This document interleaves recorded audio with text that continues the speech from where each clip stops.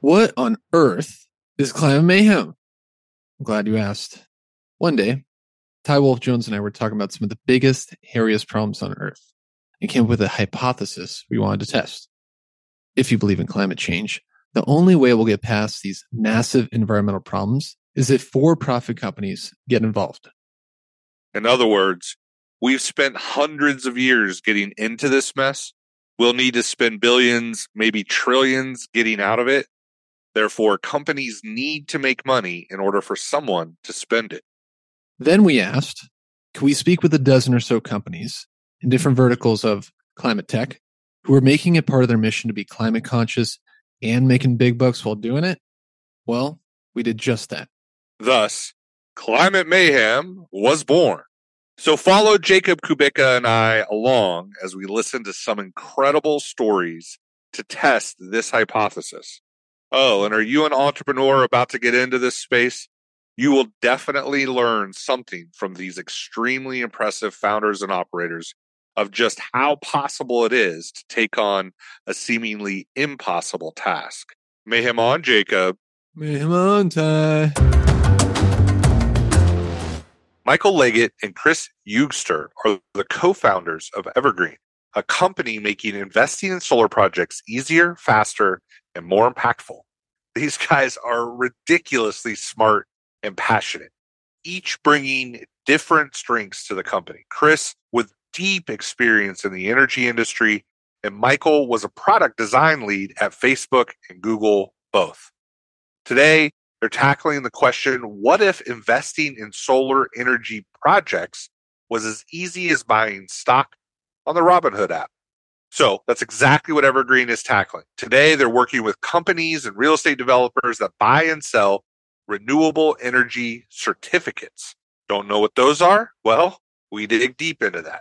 We also dig deep into what is additionality and why should you care? Jacob, what was our chat like with these two gentlemen? Ty, it was jam-packed and super interesting.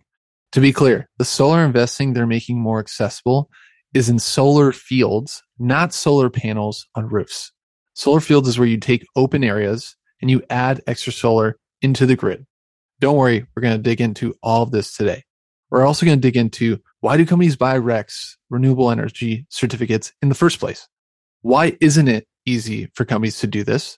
And finally, what's it like having extremely tall twin sons? We're going to find out today in Climate Mayhem. Mayhem on, Ty.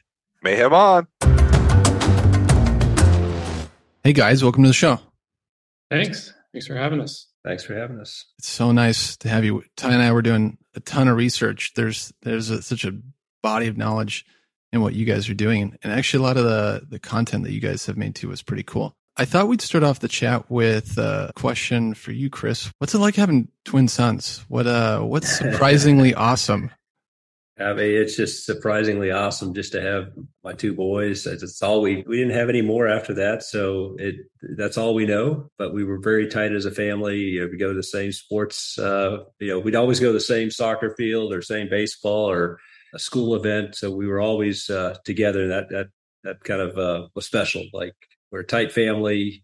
We love each other. And, I think the twinness, is a cool thing to have someone else that is, I had a younger sister, but to have someone who's almost like your doppelganger, just like right there, is pretty cool. I can't fully relate to, but they're identical twins, but they're also very different and very unique in who they are. And we love them. And that's a big part of what we're trying to do here at Ever.green. We want to make this place a better place for our kids, our grandkids, future generations. And, it all ties together for us.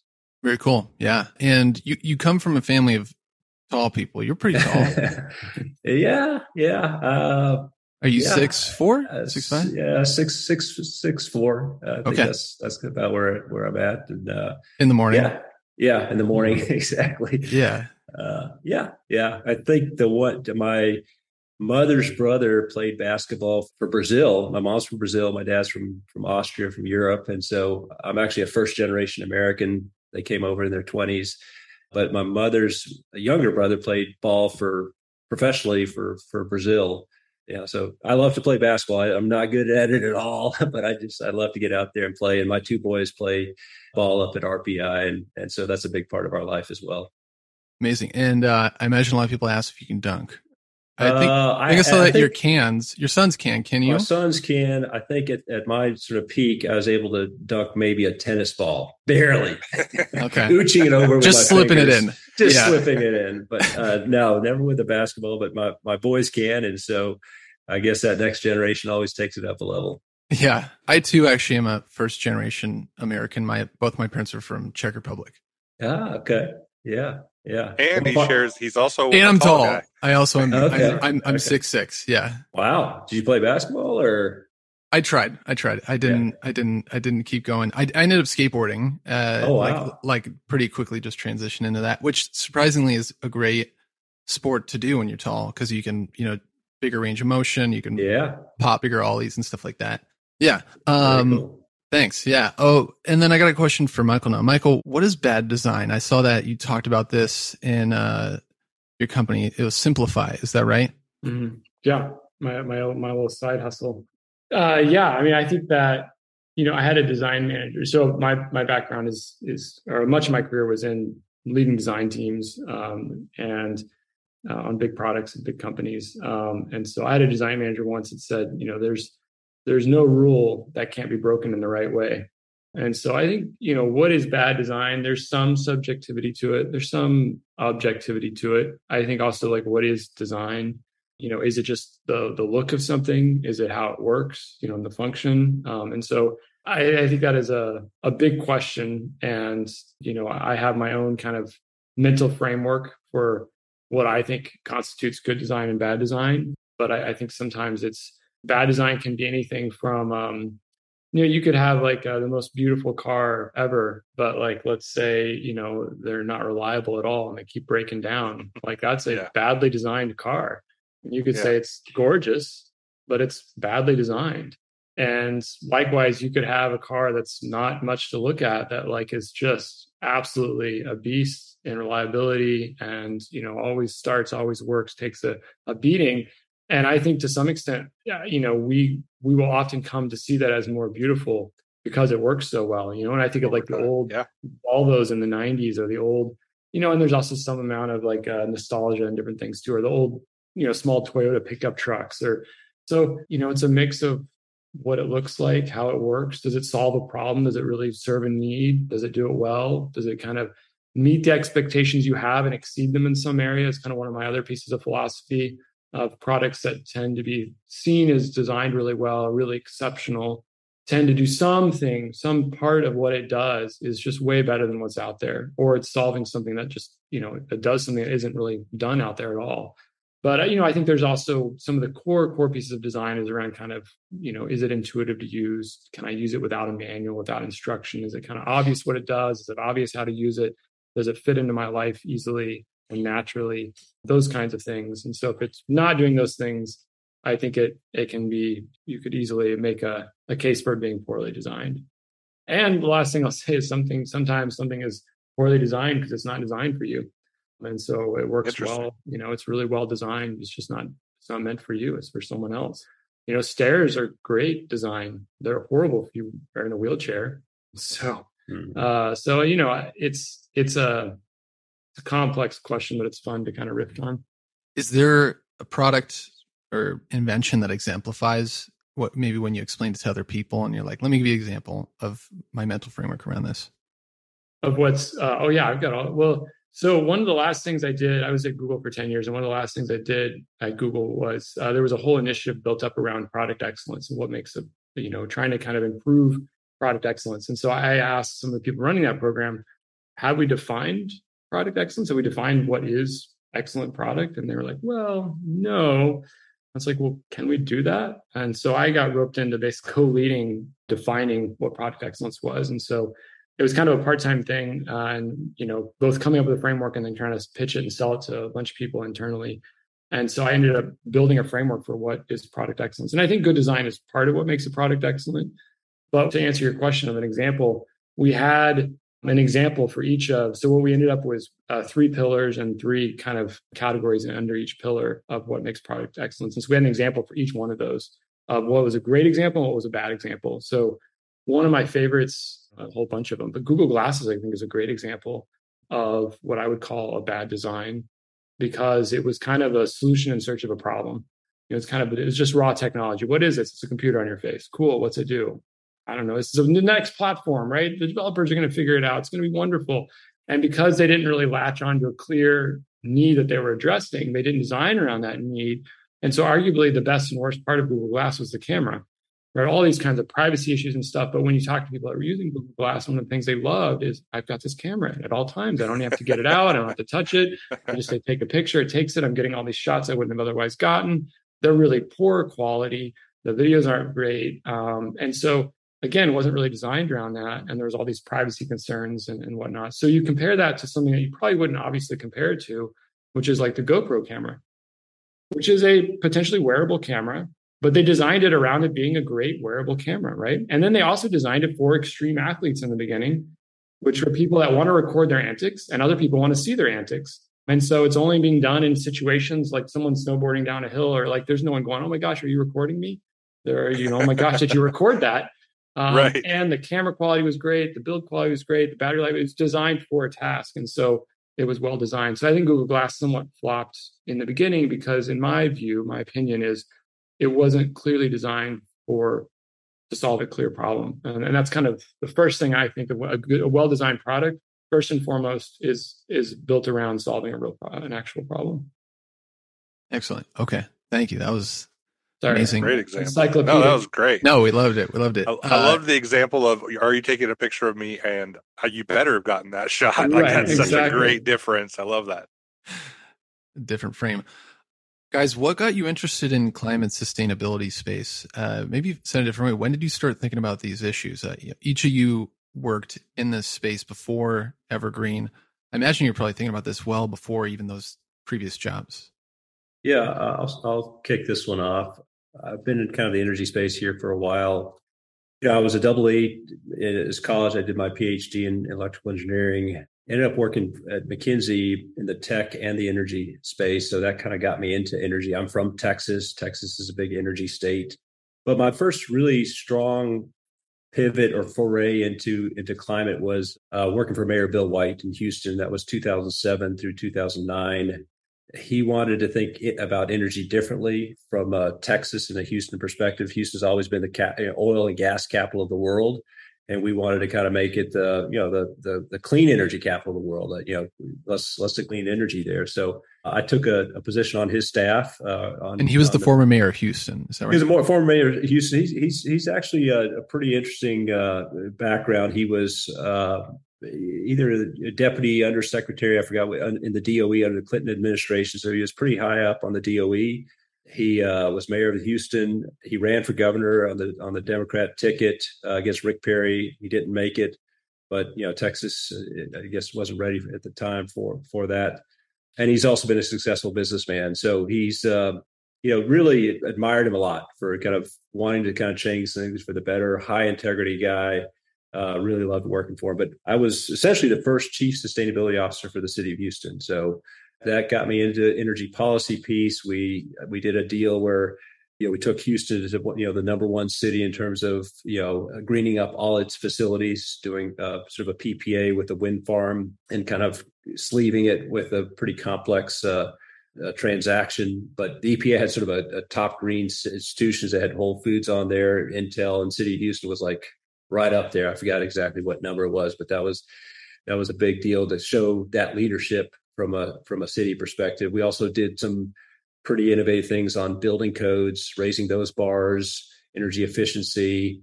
And we had a pretty interesting weatherization programs where we would go neighborhood by neighborhood and weatherize whole blocks and kind of set that up as like a manufacturing line instead of dispatching crews like on a first come, first serve across the city, getting stuck in traffic.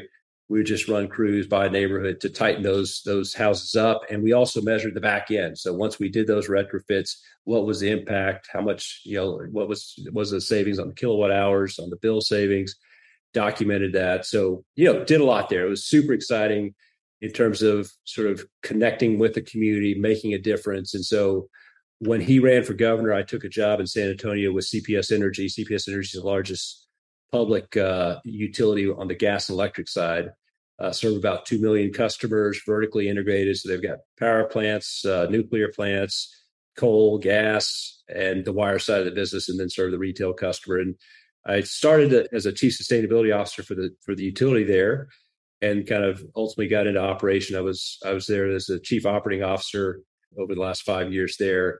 But we did a ton of stuff. Like we retired 2 coal plants. We stood up, over 500 megawatts of solar. We did this landmark economic development deal with OCI Solar, which is a big Korean conglomerate, to basically structure PPAs where we were taking the offtake, but they had to stand up jobs. So they actually stood up solar manufacturing there, which actually exists to this date. And I think at some point there were, close to 1,000 jobs, $1 billion of economic development impact. And what's interesting is, some of that went through some hard times as China was ramping up solar production. It was hard to, build factories here domestically. They weathered through that. And now Mission Solar, which is the factory that's in San Antonio building solar, is the belle of the ball in terms of, you want to have domestic contact with this new climate legislation bill. So super exciting time for me in terms of being on that energy transition. What I found is we have to go even faster, and incumbents are going to play a role in that. But, being kind of on the more disruptive side, on the venture side, I feel is where I want to try to make a difference. And so I teamed up with Pioneer Square Labs here. I know we'll get into a little bit more of the investment and how Ever.green all started, but teamed up with Michael here as co-founder of Ever.green. We wanted to, build a great company on climate, for profit, and from a capitalistic perspective, but mostly important is to have an impact on climate. So, and we'll get into this a little more down the road. I think is I was really disheartened. Will we be able to get to even 2030 goals of getting to a 40% reduction in greenhouse gases? It just didn't feel like it. Now with this climate legislation that's played through, feels like we've got some real momentum, real wind in the sails. Ever.green just is at the tip of the spear in terms of, making this happen. So we're super excited. Couldn't be in a better place, better team, just trying to accelerate the energy transition. No kidding. I was thinking exactly that too after the bill was passed. I thought about you guys and more companies, I don't know, feeling like they need to do this, and really just even hopefully regulation to make them do this. And then, Michael, what about you? What got you interested in the climate sustainability space? Where did it start?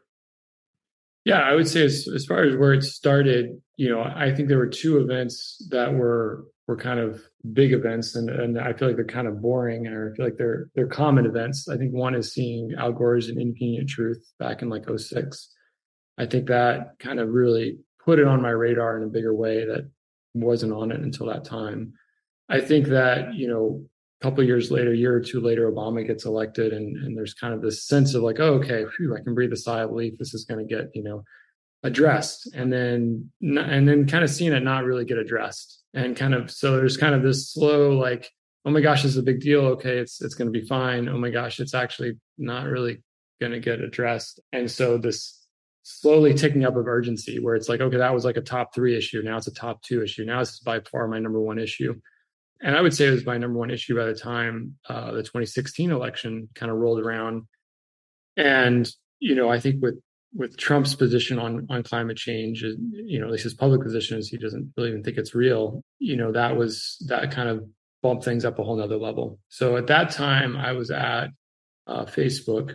Within 24 hours of him getting elected, I basically made a commitment to become, to myself, to be a tri-vegetarian for 100 days. And figure out how to switch my career into working directly on climate, among a couple other small things. So I ended up sticking with both. I've still been vegetarian. I don't even know what my last it's not easy meal was of meat. My wife is vegetarian, so I'm lucky. Oh, there you go. It's pretty easy for me. It wasn't a big sacrifice. I was born and raised a Texan, so I thought it would be a bigger sacrifice. But it was already easy and it was easier than I expected it to be.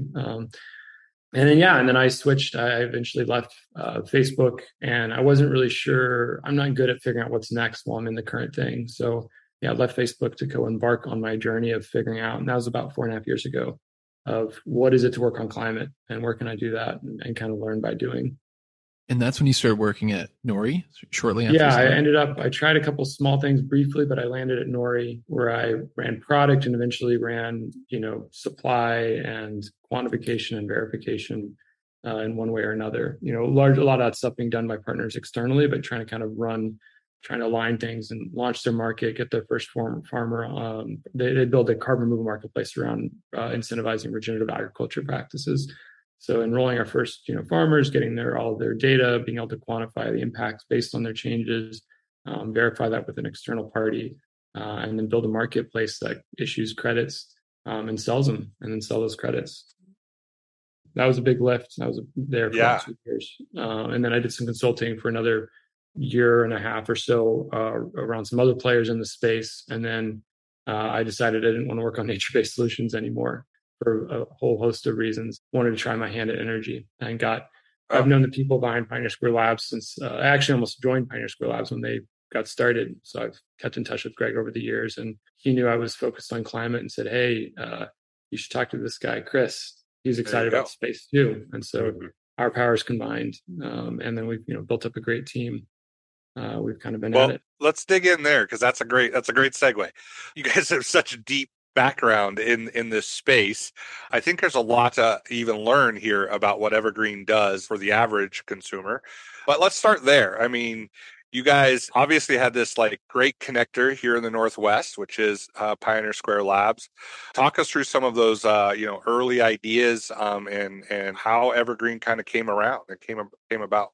Yeah, I'll kick it off again. Pioneer Square Labs, with Greg's leadership, wanted to do something kind of in this space. I think it was a combination of sort of energy and sort of fractionalization, like fractionalizing, into different markets or other analogies that they were trying to play off of. They were looking at energy broadly, even sort of including things like RNG, renewable natural gas. And when I kind of connected with Greg, we talked about solar is it is such an interesting kind of technology. And, I'm a utility guy. It correlates so well, at least in the South and Texas, when it's hot and ACs are going, full load, solar is producing, so it correlates really well with demand. It is fairly predictable. Wind is a lot less predictable to forecast. Solar, again, if it's going to be a high pressure system over the state of Texas,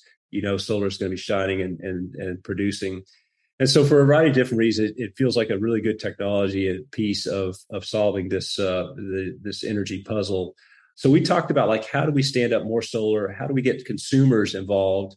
Because part of this thing was fractionalizing, letting anyone bring capital or investments into renewable projects, really opening it up beyond kind of the big banks and Wall Street, and just democratizing, the whole area of renewables. And so it was kind of a B2C play when we first kind of got out of the gate. And I think the challenge we found there is it is pretty complicated. There's a lot of sort of complex, bespoke project, structuring and financing pieces of it. There's a lot of tax implications. So if you invest $1,000 or $100 into a solar system, I mean, our tagline was, buy a solar panel and get a return on it, and get a return and do good by the earth. So it had a lot of good elements to it, but it really kind of bogged down in terms of a lot of the complexity that still needs to be sorted out in solar, and which everyone's dealing with here. And so you invest a couple $100 into a panel, and then you got to have to deal with a K-1 with your tax returns next year. It just got complicated. And there are companies that are in this space right now, and we could have made a business out of it, but we really wanted to have broad impact, have a much bigger play on the climate side. And so we did a pivot about in sort of the April timeframe, about 3 or 4 months into it, to make it more of a B2B play. So instead of working with end consumers, let's work with companies. Companies have dollars. Their success has been a big part of the carbon footprint that we have today. They want to be more sustainable. There's SEC is kind of going down this path in terms of like, is climate a liability for these companies? How are they mitigating that? So now there's carbon disclosure rules. So there's a nice kind of a trend around corporates setting climate goals, carbon goals, scope 2 emissions, 1, 2, and 3. And now how do they actually achieve those goals? And so that was a space that we kind of pivoted into. So we are working with those companies to actually take their goals and achieve them through real projects and standing up, new solar. And we found it a much more scalable, faster way to stand up a lot more solar, which is kind of what we're all about. Solar plus storage. Storage is kind of playing in for us as well. So that's kind of where we're at. That was kind of that was my version of the story. I don't know, Michael, probably he's got his perspective, but yeah. That's super helpful. Yeah, go ahead. Yeah. Well, I'll have just a tiny bit of color. What's interesting is like, I think I talked to Greg about the fractional investment in renewable natural gas before y'all got connected. And I basically was like, yeah, I think this is I don't have anything to do with it. I don't think this is interesting. Wow. Yeah. And Greg was like, okay, that's interesting. Thanks for the feedback. And then he pinged me a couple months later saying, hey, we've got this guy, Cris, and like, he's convinced us, he said the same thing as you. Let's go after solar. Are you interested in it? So it was like, yeah, let's talk. So do it. Yeah. So you talked a little bit about the pressure or the reasons why companies are starting to look at this. I wanted to also highlight the problem, though, that it feels like you guys are specifically going after in the way that you're going after this with without jumping ahead too far, but the smaller, being able to buy into the smaller chunks of that. Why don't you start to tee up this idea of like, where is the industry today? What would companies have to do today? And how are you guys making a different solution for them? Yeah, the fastest way to do this is to put on-site solar on your rooftop. And put some storage on there and have those electrons flow directly into your machines, your equipment, your AC system, your heaters. But every roof is different. You may not have enough rooftop space. There's, complexity. These are 20-year, 25-year assets. So you got to put that on a building. You not own your building. Own the building. You lease the building. So it gets super complicated. And so what we've come up with and what we are pitching is there's a better way of doing this. So instead of standing up that solar on your rooftop, we can stand it up much more cost effectively in a field that is connected to a grid, strategically in a grid, that really can take that energy. And we can do it in a grid that's dirty. So, you might be in Seattle and you might want to but you're 90+% hydro here. So if you want to have a climate impact, if you want to have a more effective, efficient way of putting up that solar at scale, we can do that. We basically virtualize the concept of on-site solar through our solar field. So we've got a pretty compelling pitch here. A lot of big tech does this, and Michael knows this probably better than I. That Google's, Apple, they set up these virtual power purchase agreements to enable remote solar. They're now doing it 24/7, so it matches its load. So they've done that, but it's been, Michael had stats, just a couple hundred companies are actually doing that. There are thousands of other companies that would like to do the same thing Google and Apple and Microsoft are doing, but they don't have the scale. We can't customize it. And so that's what Ever.green's all about with our platform, to actually make that accessible to all of the companies out there, not just big tech. I think we're really trying to broaden the access, right? I think it's still just as we were trying to democratize investment in solar, we're now trying to kind of democratize or broaden access to impactful products for companies that want to upgrade and really accelerate, make sure that their money is going to accelerating the transition, but they're adding kind of more wood to the fire. And just to talk about that scale difference, like what I was reading on your website was versus buying 25, milliwatt hours, people are able to buy 5 milliwatt hours. Companies are able to buy that. Yeah. Okay. Correct. How's the best way to say that? So you can get down to 1,000 megawatt hours is kind of our minimum. So 1 megawatt hour is about what a big house would use in a month. So it's still a sizable company, right? We're not down to where every company can participate, but I think it's much, much broader than the few hundred that are playing right now, where the minimum. These contracts they're long. They tend to be over 15 years long. They're very large. They tend to be for well over 250,000 megawatt hours. So we are 1/250th of that size as a minimum. Ours are at least, are a minimum 5 years instead of 15 years on ours. And they're risky and complex, right? The big players will spend months up to a year negotiating each of these contracts with each developer. And so we're trying to kind of standardize that and figure out if and find ways, and we have found ways to take out the risk of these for, again, broader participation. So again, finding the problems to address and then addressing those problems so that companies can participate and have the impact that they want to have, and then report on that impact and quantify it so they can be confident of it and kind of report back to their stakeholders, their investors, their customers, their employees, et cetera, and just kind of be really intentional and go really deep on that. I think that's one important thing just to add on to under Michael's leadership is we not only measure the megawatt hours, but we also kind of with our partner Watt Time translate that into a carbon impact. It's like how much carbon are you reducing with your solar system or your storage system?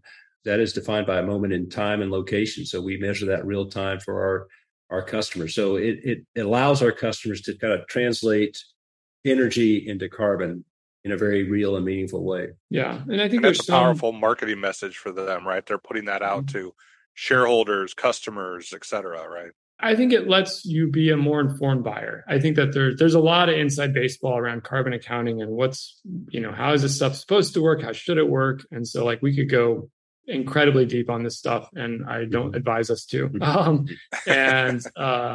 So I would just say we're not trying to sell this on the terms of the tons of CO2. I think that the way Scope 2 works, and I think y'all will get a little bit into this, like what is Scope 2 emissions, but really that is, the class of your emissions that comes from the energy you use, from the electricity you use, sorry, not energy, electricity. So, when you're trying to address your electricity, there's some, there's not 100% agreement about what is the, kind of best way to do that or what's the right way to do that. Our perspective is going back to the point he made is you were looking at putting solar on site, right? And you couldn't do that for whatever reason. You couldn't afford it. You don't have enough surface area. You don't own the building. For whatever reason, that didn't make sense for you. You're doing this instead. We want it to be a good replacement in that you are putting solar into the world that wouldn't have happened otherwise. For companies setting out these goals, we think that that's kind of your top-notch companies. And we think there's a lot of companies that want to have that impact, and it's just not accessible to them. Not accessible, yeah. You brought this up a couple of different ways, and you guys talk about it on your website as additionality, which I dig. And I think you also talk about it in a different way of talking about your distributed network of solar fields. So you both brought that up in different ways. Let's blow that out a little bit more. What do you mean by additionality? And then, how are you doing that with this distributed network of solar fields? Yeah. So additionality is one of my favorite climate terms, especially. So additionality is really a term that has to do with carbon markets historically. That's really what it's come out of, like carbon offsets, carbon removals. And so the idea is if you are spending money to avoid emissions, which our projects are more or less, our position is that they're avoiding emissions. I wouldn't say they're reducing emissions in technicality, but you're either avoiding emissions. The question is, would those emissions have been avoided or reduced in terms of an offset, if not for that offset? Right. So if a company is saying, hey, I'm polluting, right? I'm putting, 1,000 tons of CO2 up in the air, but then I'm turning around and paying for this action over here, which is theoretically avoiding 1,000 tons of CO2 going up into the air. Was it truly avoided because of what I did? Or am I just taking credit for something that was already going to happen? In which case, spend your money somewhere else. You need it to actually be a net reduction, not you just trying to take credit because someone else didn't realize they had something of worth. So that principle of the project, the thing that you're paying for wouldn't have happened if not for you contributing money to it. We're applying that principle to Scope 2, which historically has not been applied. And I think that is a mistake. And I think partly because, it hasn't been cracked open how to apply it at scale.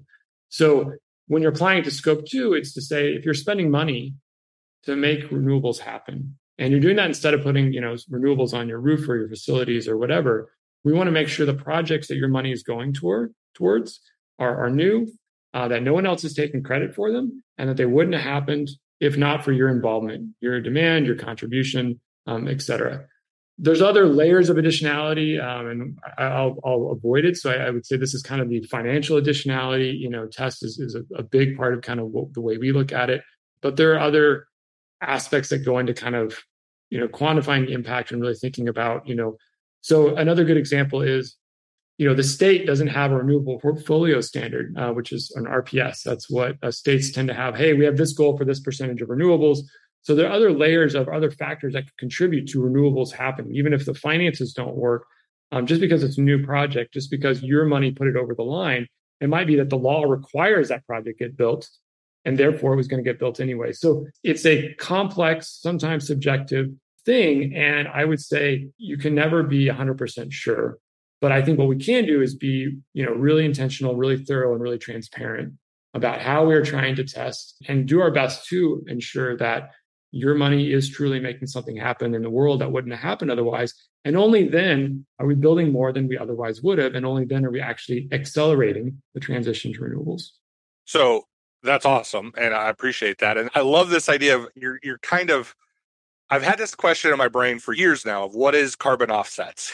Just as a layman, just like, what do you mean by carbon offsets? Does that actually mean anything? Like, you're paying money into this like ephemeral unit of value. I don't really know what that actually did. I will say just learning a little bit about that concept of additionality has helped me, kind of peel back a little bit of this onion. I know there's a lot more to it, and you guys could probably go on it. I also connected it on your website, and what you were talking about a minute ago, Cris, was this idea of these distributed network of smaller solar fields. I thought this was a really interesting concept, and I don't think it's always, but it feels like sometimes this additionality is one of these new potential distributed solar fields, smaller distributed solar fields. Is that correct? Yeah, I think we're kind of onto something super interesting, and we're getting more and more interested, especially with this climate legislation that's played through. Is big utility scale projects. These are $1 billion, projects that take 3 to 5 years. They tie up thousands of acres of land. There's a lot of Wall Street money that kind of goes into that to stand those projects up. And the Googles and the Microsofts kind of, they're the ones kind of off taking, the PPAs, or you may have a utility off taking or a city, so sort of it's kind of the really big deals. On the other end of the spectrum, you got rooftop for, residential homes and businesses. And, those are very personal, like, that powers that home, that business, that, it's a big deal. But the challenge is it doesn't scale as much. You have to do 2,000 homes to, 1,000 homes to start to kind of enter the utility scale world. And so what we have is sort of a Goldilocks project. We got something in the middle of that. So instead of a 100 kW or a 100 megawatt system, we have a 10 megawatt system. So it's kind of in the middle of those two. And we think it's pretty innovative because you can build them a lot faster. You can size them up to companies that are smaller than Google's and the Microsofts. You can also locate them on the distribution side of the grid. So you don't have to do on the transmission infrastructure. These are these big lattices that you see crossing the country that are, operating at 350,000 volts. And so you can do these at 13 kV or 35 kV, 35,000 volts. And it's a lot easier to connect into those projects. So the interconnection process is easier. And a lot of these are kind of considered community solar projects. So these are sort of that size and ilk. I think what we have done is we've got a way to basically stand these up without having to go through a PPA or RFP process with the utility, which takes time and brings complexity to the equation. So what we're doing is we are locating those projects on the low voltage side of a substation. The substation is the device that basically steps down the voltage from transmission level infrastructure to distribution, which is the poles and wires that serve your homes and businesses in a city. And so that is a pretty strategic part of the grid, because that's where you take this massive sea of electrons and you start to feed it into circuits that supply power to homes and businesses. And by injecting right on the low voltage side where it touches the distribution system, there's still enough electricity to go into circuits so that if there's any intermittency from the renewable project, it doesn't get felt as much as if you have a solar at the end of that circuit or even on a rooftop per se. So it's a much better way to inject intermittent power into a system and to do it at scale. So 10 megawatts, that's the equivalent of, I think roughly about 2,000 homes that can power. So what we do is we can, as long as we got land near a substation, we can lock up that land. We could build a solar farm. We could do the interconnection. And then we can basically wheel that power to a wholesale market and settle it financially. And from Michael's perspective, from the additionality perspective, there's not another claim of those electrons. Those electrons are basically being settled in the wholesale market, and the environmental attributes of that project can be fully supported by our off-takers. So when a customer steps up and signs up for one of those solar farms, it's their solar farm. They have made that solar farm happen, and it's pretty pure from that standpoint. 100% net new. 100% net new. Yeah, well, it's not just that it's new. It's a cleaner call in that it's not someone else isn't benefiting from it. Someone else didn't order it, right? So if someone else is building solar on their business and they don't care about the RECs, but they're benefiting from cheaper energy prices over time, did you really make that project happen, or would it have happened anyways? How do you quantify that? How you test for that is tricky, but that's kind of what we're getting at is we avoid that, at least that part of it, by not building on, behind the meter. We're building where there's no other reason to have built other than our customers want it built. Yeah. The only other thing I'd add on that, Ty, is if you put solar storage on there as well, which we've got in our plans as well, these become the power plants of the future. As the cities, fossil plants shut down, whether they're at the edge or remote, they're going to need power. They're going to need power locally. And we got to have more than just rooftop systems. And so these are going to be major power generation activities. And what we're trying to do, and this is, under Ben Dixon's leadership, our chief legal officer, we're trying to standardize that. So it's Goldilocks, it's cookie cutter, it's standard contracts. And what we want to do is be able to stamp that out. Here's the playbook. There's, 400, substations in the city. Let's stand these up across the city. Let's stand them up across the nation. And let's make this as cookie cutter and standardized as just going into a McDonald's and, buying a Big Mac. Probably a terrible analogy, but, it's like, yeah, but you get the drift. Yeah. Whoa, what a blast. What'd you think so far? Are you hungry for more? Go check out part 2 of this conversation. But before you go, could you do us a huge favor and subscribe to the show wherever you're listening to it right now? It'd mean the world to us. Oh, and if you're feeling a little frisky and you want to give us some feedback, go to climatemayhem.com where you'll find our contact link. See you soon.